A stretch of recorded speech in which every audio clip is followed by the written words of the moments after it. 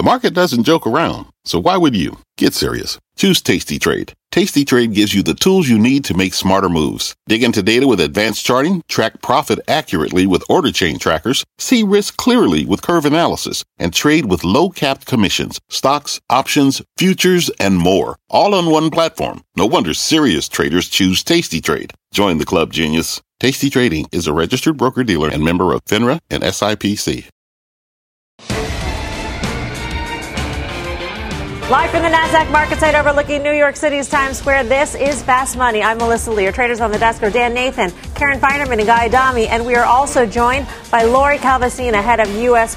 Market Equity Strategy at RBC Capital Markets. Tonight on Fast, markets grasping for green at the end of the day with only the NASDAQ able to eke out a new record or stocks running out of steam. And now all eyes turn to Walmart with earnings out on Thursday. We break down what the options markets are predicting. Plus, the stocks that have been delivering the returns for short sellers and giving Tesla a bit of a break here. We start off with the latest tech company to get into the payment space, Facebook. That stock jumping after the social network announced a new payment service that will operate across all of its platforms. Let's get straight to Kate Rooney in San Francisco, who's got all the details. Hey, Kate. Hey, Melissa. The social network is streamlining its payment options with Facebook Pay.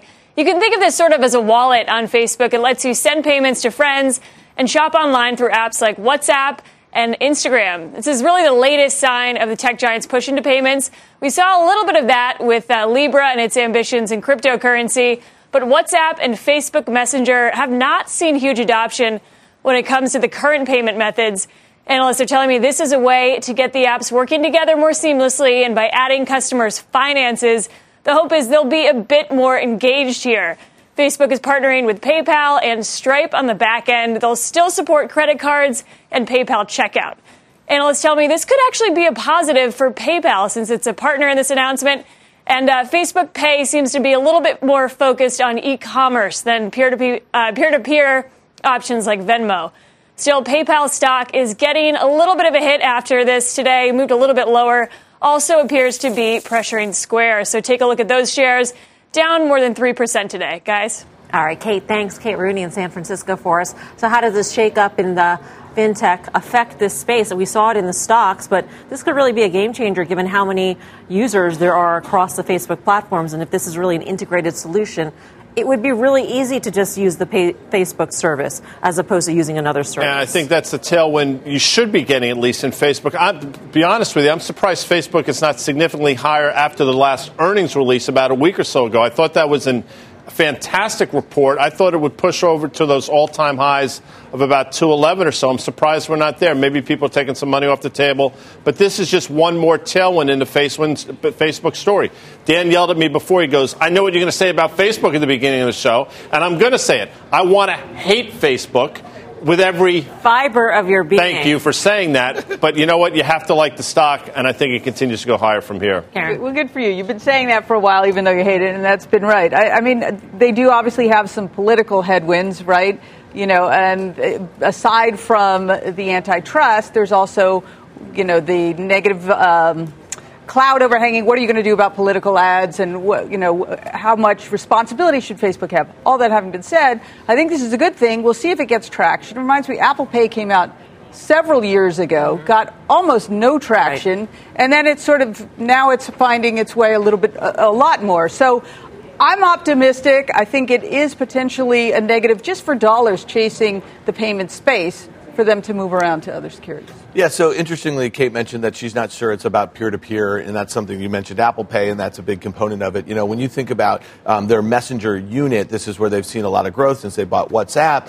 You know, David Marcus, the former president of PayPal, was put in charge of that a few years ago. When you think of the timing of Libra versus this announcement in such a short period of time, you kind of scratch your head a little bit. You said this was the logical one, right? The next step instead of Libra. This was, you know, prior to Libra. Let's like kind of get this in place place. Let's get our $2.5 billion dollars. Yeah, let's use. Well, and the irony about Libra is it was a dollar-backed cryptocurrency anyway. So we can't get in the boardroom here and see how they made those decisions, but this is an obvious choice, and they have the guy to run it, at least from David Marcus. And then you say to yourself, okay, is it about peer-to-peer or is it about e-commerce? Is it about a Facebook pay button across the web all over the world? And then you start thinking about this is just one of the most used mobile apps, any one of theirs at any given time. And you think about China and why WeChat does so well. Payments is a huge part of that with e-commerce, but also peer-to-peer. So this is the announcement that Facebook bulls have been waiting for years. And it's odd that it comes after the Libra disaster just a few months after. Well, even putting aside just being in the payment space, it's all about, right, keeping people on the platform, just staying on the platform, because more people who stay on the platform, the longer they spend on the platform, the better the ad dollars that they'll get. So it's sort of this virtuous cycle. Well, that's here. the Apple model, right? I mean, keeping people in the ecosystem. I mean, it's amazing to me that people haven't just left Facebook in droves in terms of what we've seen over the last 18 months, but nobody seems to care. The advertisers stay and the user base stays, and it continues to grow. So this is just one more reason for them to be there. Quickly, though, if you're looking for a downstream play, and I do think Dan mentioned PayPal, I'll say this. So you looked at stock went from $80 to trough in December, topped out at $120 recently. This $100 level is a 50% retracement of that move. Yes, I understand that valuation is concerned, but if you're looking to trade something you might actually have some beta with, I think PayPal against $100 makes a lot of sense. So here's an interesting question here. Facebook rises 3.5% on this announcement of this payment services platform. Should traditional financials get a higher multiple for the percent of digital business that they do? Should we rethink how we think about a Citigroup and a JP Morgan? I mean, when was the last time you actually, I'm not going to ask you that question. I was going to say stepped into a branch, but for today. You, it's probably today. Exactly. An hour ago. I can't think of the last time I stepped into a branch. I do everything on my phone. Ridiculous. And so should banks be accorded a higher multiple at this point? Well, we think banks should be having a higher multiple for a lot of different reasons. But one thing we do know is they have been investing in digital enormously. I think you've yet to really see the fruits of those labors pay off. But going back to sort of the fintech discussion, we know this is a frothy part of the market. We know it's overowned. We know it's overvalued. Even if you don't think that the banks deserve sort of the full throttle multiple these fintech companies are getting, they should get more than what they're getting now. Yeah. Karen? I think it cuts both ways. People are concerned that they don't need a traditional bank anymore, right? And so for that reason, I think that's one of the parts of a longer-term bear case for banks.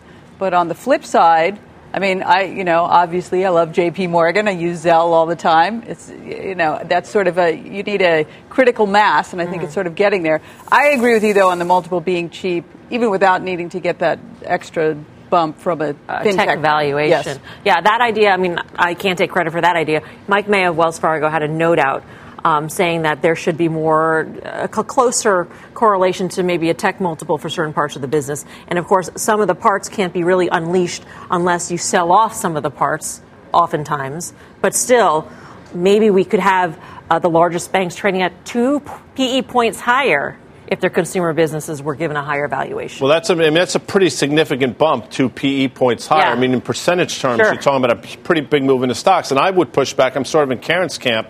This is more, to me, a reason why banks don't really need to exist necessarily in the world going forward. Maybe they can play in that game, but if it's become commoditized, why should you have that higher valuation? Yeah, and it also seems like the sort of argument you're going to make at the top of a cycle, to revalue these banks. We've seen it time and time again about what these bank balances. They have been investing in tech, every top of the cycle for the last 25 years, or at least as long as I've been in the market. And for some reason, you never see multiples get too far stretched from where they are right now. Back to your original question, Mel, go ask Apple how easy it is to create a bank sort of structure or offer credit to consumers, that sort of thing. When you're coming from the tech universe, you partner with someone like Goldman Sachs, who doesn't have a whole heck of a lot of experience dealing with consumers the way they are right now with this Apple Card. This is going to be really difficult for a lot of these guys. What you may see is a big bank merge with a PayPal or something like that actually has this infrastructure and has this tech build already. And I would also take it a step further. We spent some time last night maybe talking about Google, Alphabet, what they're going to do with their $120 or so billion. if they didn't have regulatory scrutiny over them, I would tell you that the Apple or the Google Wallet is a zero and that they need a PayPal as part of their platform, that sort of thing. And that would be a logical thing, but I'm not sure they can go out and make a $150 billion acquisition. Well, that's an interesting point that you raised, too, in terms of Google Wallet. Yeah. And if they had their druthers and there were no scrutiny right now, maybe they could buy something in the financial space, but they can't. So is Facebook going to now attract the additional scrutiny of regulators because it wants to go into banking? I would. The answer to that is absolutely yes. Yeah. But, I mean, talk about scrutiny. I mean, the guy's been up on Capitol Hill like twice, 3 times in the last 18 months, and the stock does nothing but continue to go higher. So they've been as scrutinized as any of these companies, and it doesn't seem to matter. We talked about it last night. The Google headline, in my opinion, that should have been more than a $10 move to the downside. But guess what? It was higher today.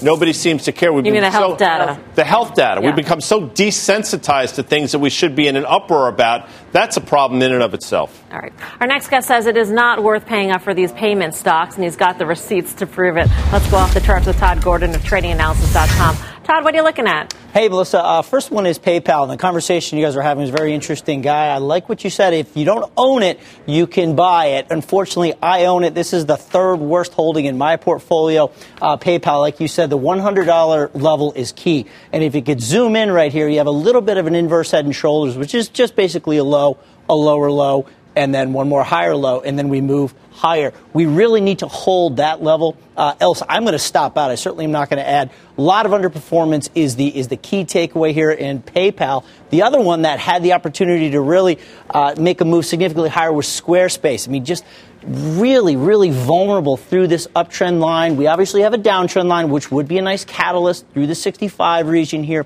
But if you continue to break through about 61 here in Square, I would say that's a no touch as well. So those are your two have-nots in the payment space. The one that I do like that really caught my attention was Fiserv, FISV. I mean, you could just clearly see it. This isn't rocket science here. Where do you draw the lines? Where's the strength? We're clearly making a new high here in FISV. So through 110, I'm actually going to be looking to add this one to my portfolio. So I do like this one in the payment space. With regard to the conversation about larger cap banks having a higher multiple if they move into the new age of payments, Bank of America, I think you could do a little bit of a catch-up here.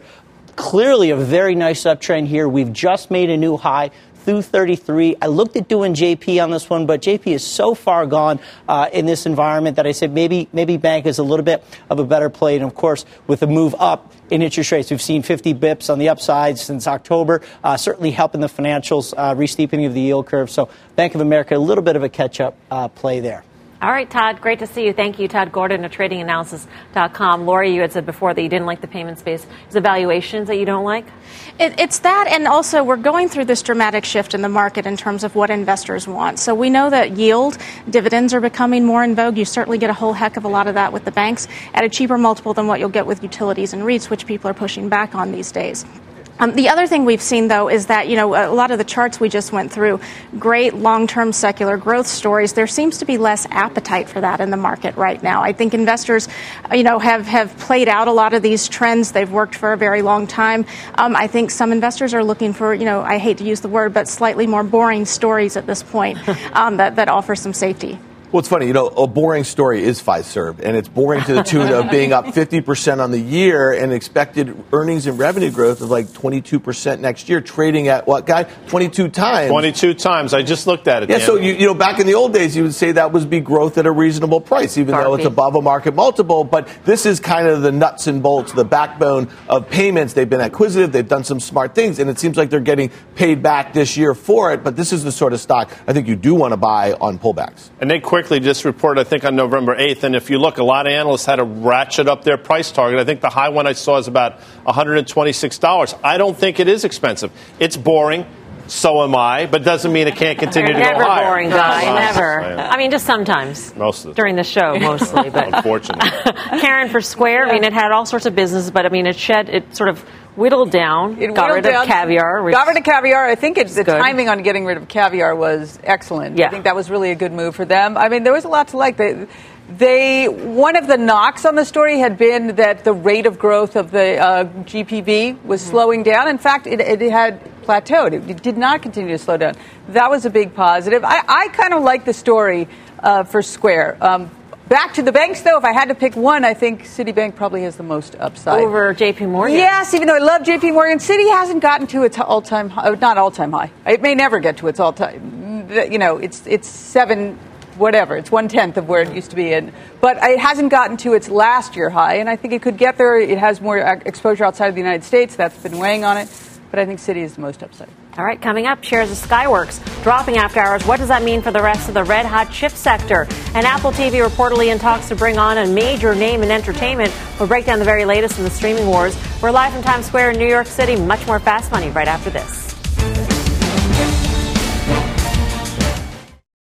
Wouldn't it be great to have all your investment and retirement accounts in one place? Yahoo Finance, our sponsor today, makes it easy. I use it to put my investment account and 401k accounts into one hub and get expert tips that help me confidently manage my money. For more than 25 years, Yahoo Finance has been the brand behind every great investor. Whether you're a seasoned investor or are looking for that extra guidance, Yahoo Finance gives you all the tools and data you need in one place. They're the #1 finance destination, producing a holistic look at the financial news cycle, including breaking news, original editorial perspectives, analyst ratings, independent research, customizable charts, and so much more. Securely link your brokerage accounts for a unified view of your wealth, including 401k and other investments. A comprehensive perspective is what sets apart great investors, and it's how Yahoo Finance ensures you have the insight to look at your wealth in its entirety. For comprehensive financial news and analysis, visit the brand behind every great investor, yahoofinance.com, the #1 financial destination, yahoofinance.com. That's yahoofinance.com.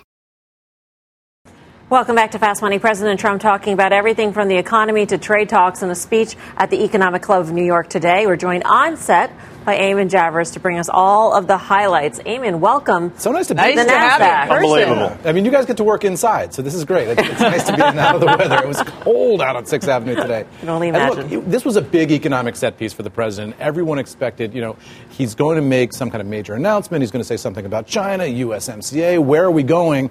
And in the end, he didn't say anything that was major news. We were thinking maybe we might get a new date for the China deal, maybe a location for the China signing. He didn't do any of that, but he did suggest that deal is coming. Here's what he said.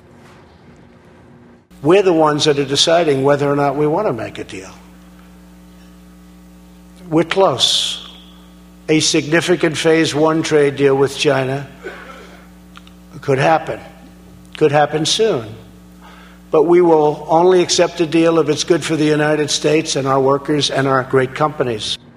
So the president saying it could happen soon is about as close as we got, Melissa, to the idea that we're going to pin down any specifics on the China trade deal. He also said that he wants negative interest rates in the United States. Says that happens in other countries. He said the Federal Reserve is blocking him from getting that. He wants the Federal Reserve to get out of the way and unleash the power of this economy. You guys know more than I do about what negative interest rates would look like in this country and what the impact of that would be. But the president is convinced that's the right way to go and was pushing for it today. Yeah, he said something like, give me some of that. Yeah, give me that money. Give me that money. Negative interest rates. Right. Amy, when you piece together what the president said with what Larry Kudlow said on the closing bell earlier today, it sounds almost like the December 15th tariffs could, in fact, come into play if they can, because Kudlow basically said there will be no movement on tariffs unless a deal is signed. And that's been the baseline assumption all along. But I think what you heard today is the president suggesting that there is a possibility we don't get a deal. Remember, he announced this deal back in October as having been completed. Well, it looks like it's not as completed as maybe we thought in October when the president was in the Oval Office with the Chinese delegation. Now, the president talking in a way about the possibility that we don't have a deal at all. And we'll see whether we can get there. But he's sort of teasing this possibility that we're close, but he's been doing that a lot. And we never seem to get all the way there. As a strategy, doesn't he sort of have to say, look, if we don't get to a deal, we're going to go forward with that, right? That's sort of the stick out there. If you're going to have the stick, you've got the carrot. You got to be prepared to use the stick, right? And this is a president who's in a situation politically now. I mean, impeachment is looming. We're going to have this major public hearing tomorrow, which is going to be the news of the day in Washington. But he's also got an election cycle coming up in 20. The president's going to need a win at some point. And so the political calculus, I think, for the president is different than it is for Xi Jinping, who's president for life in Beijing and has the longest time horizon of any leader on planet Earth. This president needs to do something, you would think, before next year. I don't think he can go into the election. I don't think he wants to go into the election having not gotten some kind of trade deal. So, Eamon, this morning, Jim Cramer said something. He's like, are we going to get Trump channeling Mnuchin, or are we going to get Trump channeling Navarro? And do you think that, did it lean one way or the other? Because listening to Larry Kudlow in the closing bell, I don't think Larry knew what Trump was channeling. It just seemed like a whole lot of nothing today. It was a lot. You know what this reminded me the most of? You know, we go out to these departures at the White House all the time on the South Lawn. The president, you hear Marine One in the background, the helicopters whirling, the president talks. These were a lot of the same points today that the president makes at those South Lawn departures all the time. A lot of this, almost word for word, the rhetoric is rhetoric that we've heard before from the president. So I don't know if it was more Mnuchin or more Navarro. I mean, ultimately, he sort of split the difference and ended up more or less nowhere. I mean, some of the tough on Beijing rhetoric that we've heard before, some of the signs of a deal coming that we've heard before, but ultimately no real progress in terms of any enlightenment on where this is going to land. Lori, from your standpoint, I'm curious, if the president keeps doing this, is this enough to keep markets at record highs, basically? I don't think so. I mean, I think we've been enjoying the fruits of whatever's coming out later this year. I think we've been trading on that since August. I mean, you mentioned the idea that, Trump needs a win at some point going into election year. I've literally been hearing that from investors since the end of August. And my question to investors and to you as well is, if he needs a win, why haven't we gotten one by now? Well, the question is, when does he need to win, right? I mean, ultimately, the timing of this, I think, matters. Impeachment complicates that a little bit because it could change his time horizon. But you might think the president's looking at the electoral calendar. You've got Iowa, New Hampshire coming up in February. The president might want to counter-program that. And, you have something in your back pocket that you can take out and really smash the news cycle with. That might be an opportunity for that if it's ready to go behind the scenes. And we just don't know whether it's ready to go behind the scenes. And I guess my second question is, when we do get this phase one deal, what's actually going to be in it? And will it be anything that will actually restore business confidence? We've seen such a deterioration in business confidence. Some measures are down around recession lows. Is phase one deal going to fix that? Well, we have no idea, because I've been asking the White House the same question that you just asked, which is the president announced the phase one deal in October in the Oval Office. And immediately I went into the press office and said, great, give me the paper. What are the bullet points? Where are some paragraphs with writing that show us what's in this deal? Yeah. And there was nothing. They offered us nothing in writing about what was in that deal. The Chinese essentially never agreed that there even was a deal on the phase one deal. So, where does that leave you? Maybe there was a deal, maybe there wasn't a deal. There was some kind of announcement, and now we're still negotiating the same deal. So what's going to be in it? Who knows? It's clear, though, that they punted the hardest stuff into phase two and phase three whenever those are coming. But all the stuff about intellectual property, all the stuff about cyber theft and corporate theft of major corporate secrets, all that stuff is not going to be in phase one. That's going to be in the harder phase two, phase three, and it's not clear what the timeline for that is. You know what the most important quarter for GDP is in a presidential election cycle? Q2 of that year of the election. That's when it's baked in. That's the Q2. Supposedly you want a blowout Q2 number in order to sway people's hearts and minds. So if that's the case, you get a deal in Q1. Right. You sort of unleash whatever is going to be unleashed on the economy, in theory, hits Q2. Well, I mean, it sets up for it, because GDP went from north of 3% in the first quarter. It's going to be around 1% in the next quarter. I mean, it's trending the wrong way. So he can talk about the greatest economy in the history of mankind all he wants. I think at a certain point you're confusing the economy with the market. And I think what we're learning, if nothing else, the two have never been wider apart. At some point, politically, it's about how you feel, right? The old political joke is, what's the difference between a recession and a depression? A recession is when your brother-in-law's out of work. A depression is when you're out of work, right? Yeah. And how people feel, how they experience the economy, multiplied by 350 million, is sort of where the politics of this will shake out next year. And we just don't know where that's going to be yet. Eamon, thank you. Great to see you in person. This is great. I appreciate it. Eamon Javers. Come on inside anytime you want. For more on the president's speech in New York City and the impact it's had on the markets, head on over to CNBC.com. Here's what else we have coming up. Earnings season lighting up with the latest results out of the pot sector. We'll break down the numbers from one-time industry darling Tilray. And later, Burger King taking its meatless meat game across the pond. But has the plant-based craze run too far? We'll bring you that and much more when Fast Money returns. What's on the horizon for financial markets? At PGIM, it's a question that over 1,400 investment professionals relentlessly research in pursuit of your long-term goals. Specialized across asset classes, but united in collaboration, our teams provide global and local expertise. Our investments shape tomorrow, today. Pursue your tomorrow with PGIM, a leading global asset manager. This podcast is supported by FedEx. Dear small and medium businesses, no one wants happy customers more than you do. That's why FedEx offers you picture proof of delivery, packageless and paperless returns, as well as weekend home delivery to 98% of the U.S. on Saturday and 50% on Sunday. See the FedEx service guide for delivery information. FedEx Ground service is also faster to more locations than UPS Ground. See what FedEx can do for your business. Absolutely, positively FedEx.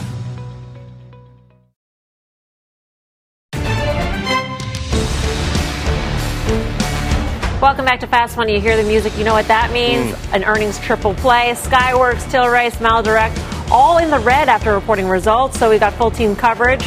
Our earnings whip on all of these names. Kate Rogers standing by in Tilray, Bertha Coombs digging in on SmileDirect. We start with Josh Lipton in the big move lower for Skyworks. Josh. So, Melissa, Skyworks listed up some 50% year-to-date heading into this print in the red right now. Checked in with Craig Ellis over at B. Riley.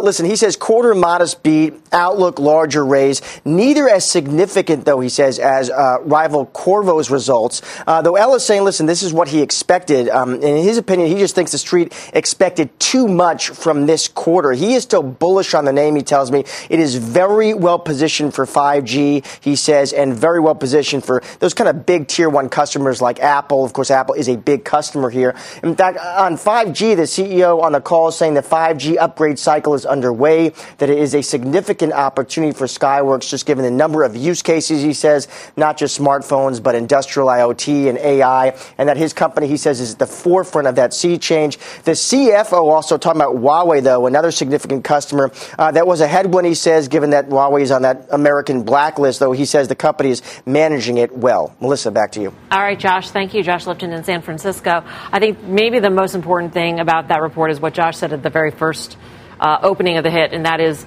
it's up 50% this year. I mean, we've had a huge run in a lot of these suppliers going into Skyworks. It's sort of like the tail end of these suppliers reporting. So Josh also mentioned Qorvo, one of their competitors. On November 1st, when they reported, that stock gapped up 15%, and Skyworks went up in sympathy about 10%, broke out to a new 52-week high, and I think that probably took some of the excitement. That quarter that they just reported would not have gapped the stock up, but it was up in sympathy. So now it's back in the mid-90s, back to that breakout level, and it's probably a decent level if you believe in the 5G upgrade story and you're looking at a stock trading at a market multiple where expectations have come down pretty dramatically, and then you look out a year and you say, okay, maybe the Huawei headwinds are going to be gone, Samsung's a big customer, and Apple's at least a third of their revenues, and you say, this is a place that I want to place my chips on the board? Hang your hat. Oh, well, there was a chip thing guy. You missed it. Oh, I see what you did there. Yeah. Chips, so put your chips all in. Okay, Boomer. Like semiconductors. Okay. This whole Boomer thing, I don't know if I was supposed to be happy about that or sad. 16 times Skyway. It's not expensive. Dan's right, but you don't really have any earnings growth. So the reason you're buying it is the belief that this whole 5G rollout is going to be tremendous. It was a $60 stock in December, traded $100. I think it actually trades lower than this. I don't think 95 is its home. I think the breakout level is closer to 90, and I think that's where it trades down to. Lori, do you like semis? So we're actually pretty neutral on them. They haven't actually looked that cheap to us. They haven't looked that expensive to us either. But, I think there's not a free pass for anybody in this earnings season. If you've gone up 50% heading into a print and you're less than perfect, investors are looking for reasons to take profits. Yeah. All right, so let's get to SmileDirect Club now. That stock is tanking after reporting its earnings. Bertha Coombs has more on this. Bertha. Despite the fact that they did have a top-line beat, Melissa, they didn't raise guidance for some investors as much as they would have liked. They are now saying 750 to 755 million, not a big a raise. Their original guidance had been for 747 million. One of the issues that people were concerned about on the call is the fact that their legal expenses. Kyle Wales just got off the phone with them. He was saying, yes, they did double from second quarter to third quarter, and they expect them to continue to be high in the fourth quarter. They're not breaking them out, but the reason is they are feeling some regulatory pushback in a number of states, not the least of which is California, which passed a law that said there needs to be more x-rays involved with people getting aligners. Here's what CEO David Katzman had to say about that on the call.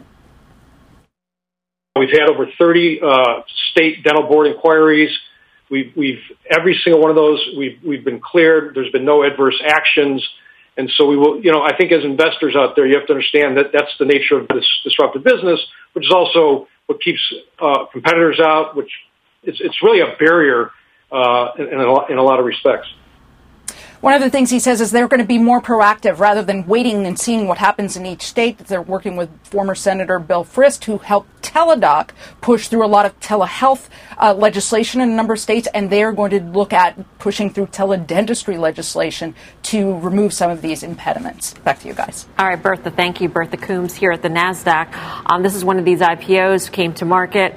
It seemed like an interesting sort of business industry, but the regulatory has not caught up with what this industry is. And here we are, and it's sort of having to deal with the consequences. Right, and also makes you think, that maybe it shouldn't have gone public, right? It was a different era, even though it was only 2 months ago, right? And a lot of losses piling up aside from the legal. I don't know, this is one that it's just, I think it's sort of going to be orphaned a little bit because, I don't know.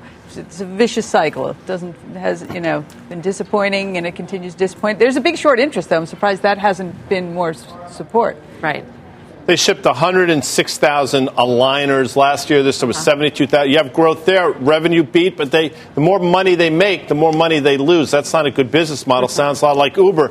And you're going to say, I know you have a solution for these guys and gals. Go to Great Britain. Yeah. Boris Johnson Brexit braces. Think about that. It'd be genius. They would crush it over there. Braces over there means suspenders. That's why it's so genius. No, you it's trick not. them all to getting there. Confusing. I mean, I've seen those movies. I'm Very just bad saying. marketing. All right, we're going to move on. Let's turn to Tilray. That stock is slightly lower after reporting earnings. Kate Rogers is at headquarters with more on this. Kate. Hi, Melissa. The company reporting a loss on EPS and a slight beat on revenue to $51 million in the quarter. That represented, though, a 400% jump year on year. Total kilograms sold increased sixfold, while prices fell by half. Now, the stock has had quite a run-up since going public. In the past 52 weeks, it's traded as high as $120. Right now, it's trading at just about $21. Year to date, down some 70%. Our Wilford Frost asked CEO Brendan Kennedy if he regretted going public when the company did. Here's what he had to say on Closing Bell. The last year has been highly volatile, but there's a lot of pressure on the entire industry. What I'm excited about is that it's still day one in this industry. If you think about 41 countries that have legalized for medical, I think that will increase to 80. And currently, there's only 2 countries in the world, Uruguay and Canada, that have legalized for adult use, and that number will increase. Kennedy reiterated that on the call, talking about the company really building the global infrastructure required to continue to grow on both the medicinal and recreational sides when it's time for that here in the U.S. He also said the company does expect significant growth in both Q4 and in 2020. Back over to you. All right, Kate, thank you. Kate Rogers. I think it's always an interesting question to ask a CEO whether they regret going public, because the fact of the matter is they got money when money was available. And isn't that the most important thing when you're going public as a company? I guess so. I mean, yes, if you need the money, for sure. Does WeWork wish they went public at any price? Yeah, I bet they do. I don't know. I feel like you have the most in-depth knowledge of this space on the desk, I think. What do you think of the industry at this point? Well, in Canada, there's a problem in terms of meeting demand. And so that has been the problem there, which is a good problem to have. At the same time, pricing has been very shaky. They've got a whole bunch of new products that are going to be legal in Canada come December 15th, the edibles, the vaping products. But those are not necessarily seen as legs of growth. It's really the medical and the recreational side. And recreational makes up the bulk of the Canadian cannabis market. There's still a lot of unknowns when it comes to cannabis, even in the United States. And if you look at Cantor Fitzgerald, they just initiated a bunch of these names. 2 overweights, but Tilray, market neutral, $20 price target. The Canadian ones, they're all market neutral. So, if you look at Tilray, the stock, I mean, it's basically been upper left to the lower right. In other words, it's only going straight down now for the last year. Until that trend changes, which it shows no sign of, I think the stock continues to sort of trend lower. Yeah, I'd just say that we talked about SmileDirect, Tilray. We have all these other money-losing IPOs that have gone, and a lot of them, to your point, Mel, yeah, it's great if you can put some money on your balance sheet. That's how you kind of build out your business. But it's also coming at a time where it seems that, some of the speculative light should be going off a little bit. These are a lot of companies that don't have a lot of public comps. They're not profitable. They're not even telling you when they're going to be profitable. They all have some really interesting regulatory issues, from rideshare. I mean, the list goes on and on and on. And I think it'll be really interesting when we get to Airbnb. This is the big kahuna. This is the last one to come. And, just like we started hearing stuff about Uber and Lyft, and then we started hearing stuff about WeWork, we're just starting to hear things about Airbnb, about some of the issues that they have on the regulatory front, some of the issues that they have on users, that sort of thing. So it's really interesting. If the biggest ones of this entire cycle can't come out and be successful for the people who buy them in the public markets, then you have to start to rethink how we're doing this. And this goes back to Guy's biggest villains of the 21st century. Central bankers. Maybe these Ben companies Bernanke. never get here to where they are in the valuations if interest rates weren't so low for so long, and our president wants to go negative. Can you imagine the goofiness that we would see in the next few years in this next cycle if we had negative interest rates in this country? Something to ponder. But if Airbnb goes direct listing, can we ever really use that as taking the temperature of the market? Well, this is a massively disruptive company, as you would have said about WeWork, as you would have said about, they're disrupting massive industries. And so at the end of the day, global domination is a big part of it. They need to raise capital. That's a really big part.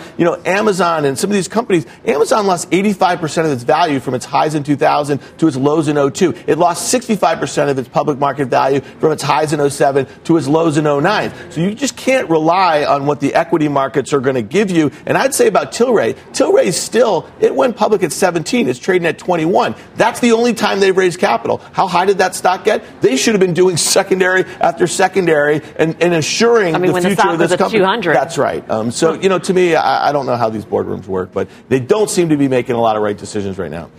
Coming up, it's a whole new world for Disney, but the rollout of Disney Plus wasn't exactly magical. Is this an opportunity for other players? And this mystery stock unseated Tesla as the most profitable bet for short sellers this year. We'll find out what it is when Fast Money comes right back.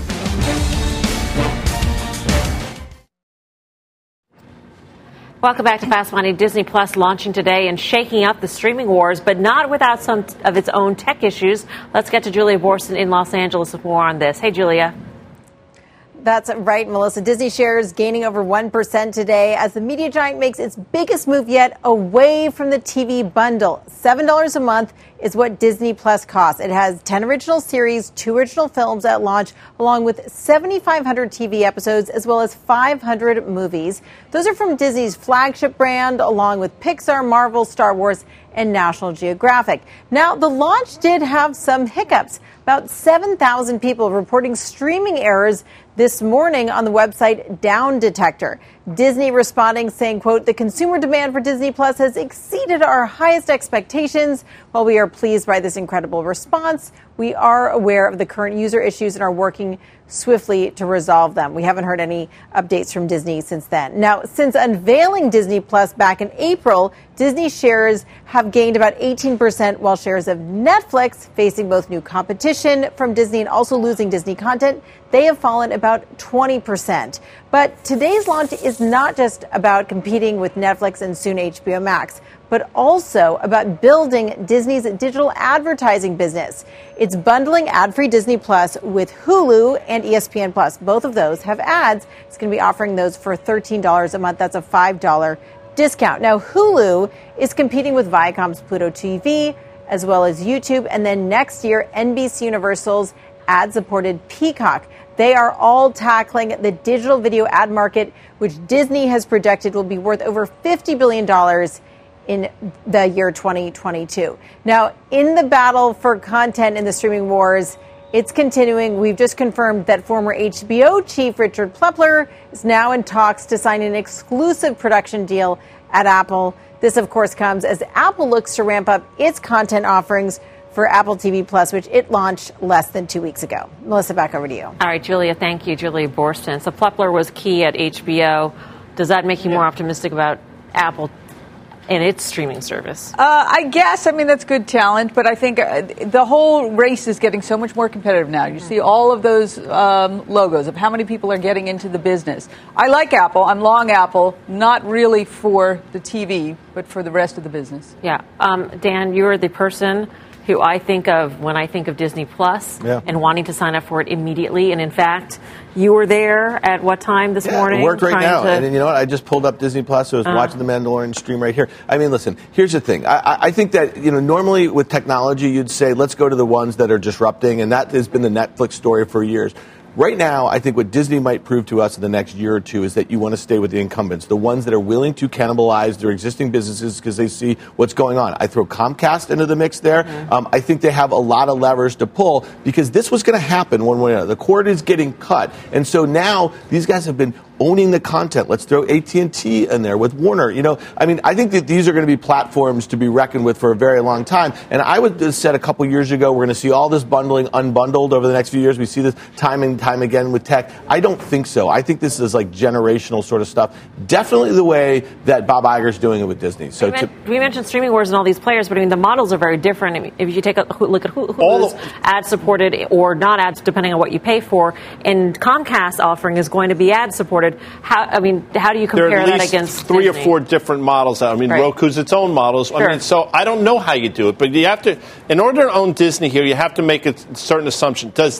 Are they going to grow into a higher valuation given the business they're in?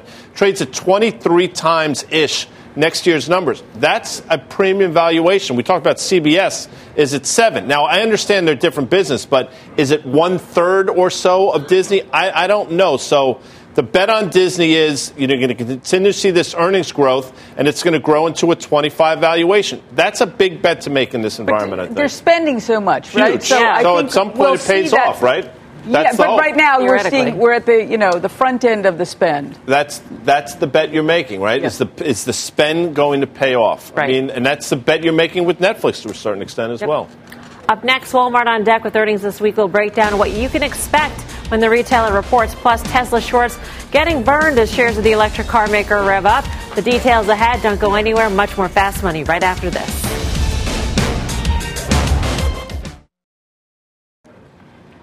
Welcome back to Fast Money. If there are any cracks opening up in the consumer trade, nobody told Walmart. The retail giant's already up a whopping 28% in 2019. And when reports on Thursday, earnings that is, options traders are betting on even bigger gains. Realm Capital founder Roger DeSilva joins us at the Plasma to break down the action. Roger, welcome. What are you seeing? Yeah, so Walmart's implying about a 4% move up or down. That's a little higher than average. Over the last 4 quarters, it's been about 3%.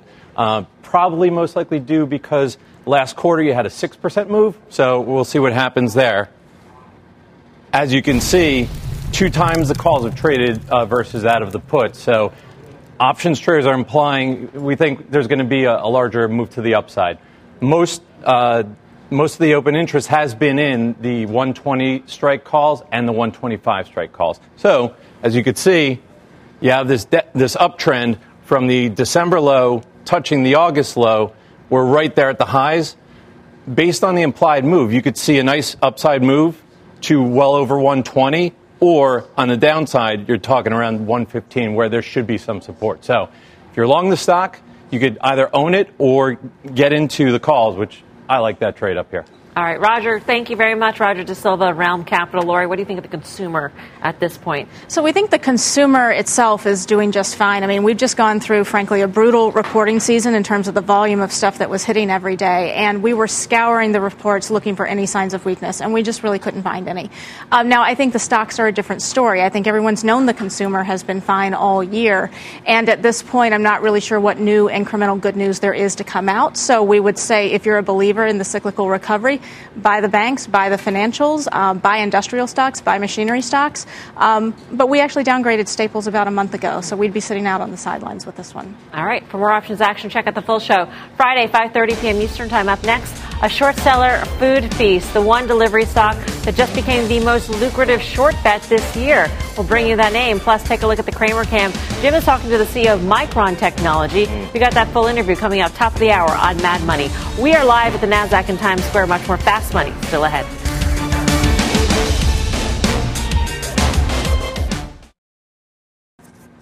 Welcome back to Fast Money. Elon Musk may have finally made good on a tweet from all the way back in May of 2018.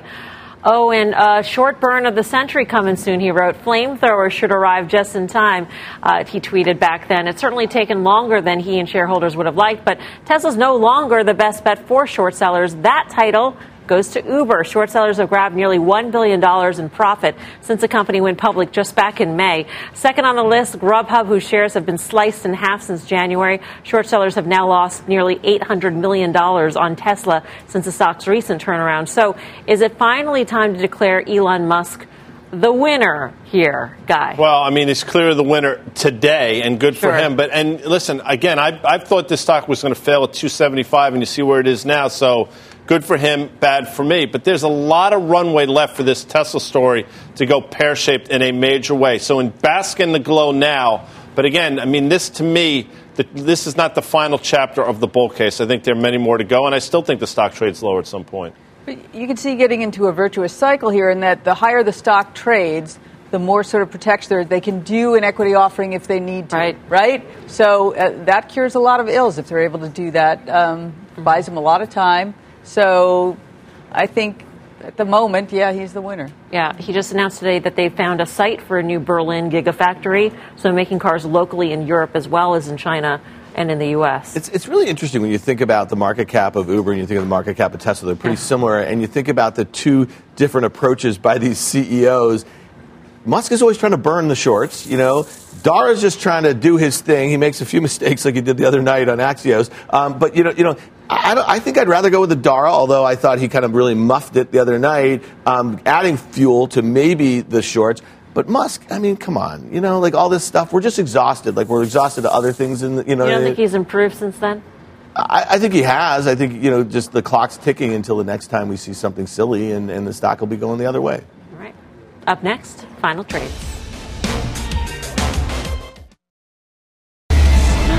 Time for the final trade. Dan? Yeah, XRT, that's the retail ETF. I think you sell it here too fast. Lori Calvasina. Most people are underweight small caps. They've started to have a little bit of a breakout. If you believe in the cyclical recovery, they're going to do better. So get back to neutral. And thank you for joining us, Lori. Karen? Yes, I usually like to buy the rumor, sell the news, but I'm hoping of buying the glitch here in Disney. I think it's going to be huge. Dan likes it too. Disney.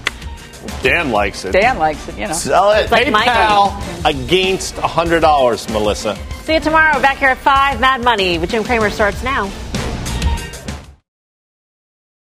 People today can spend half their lives over 50.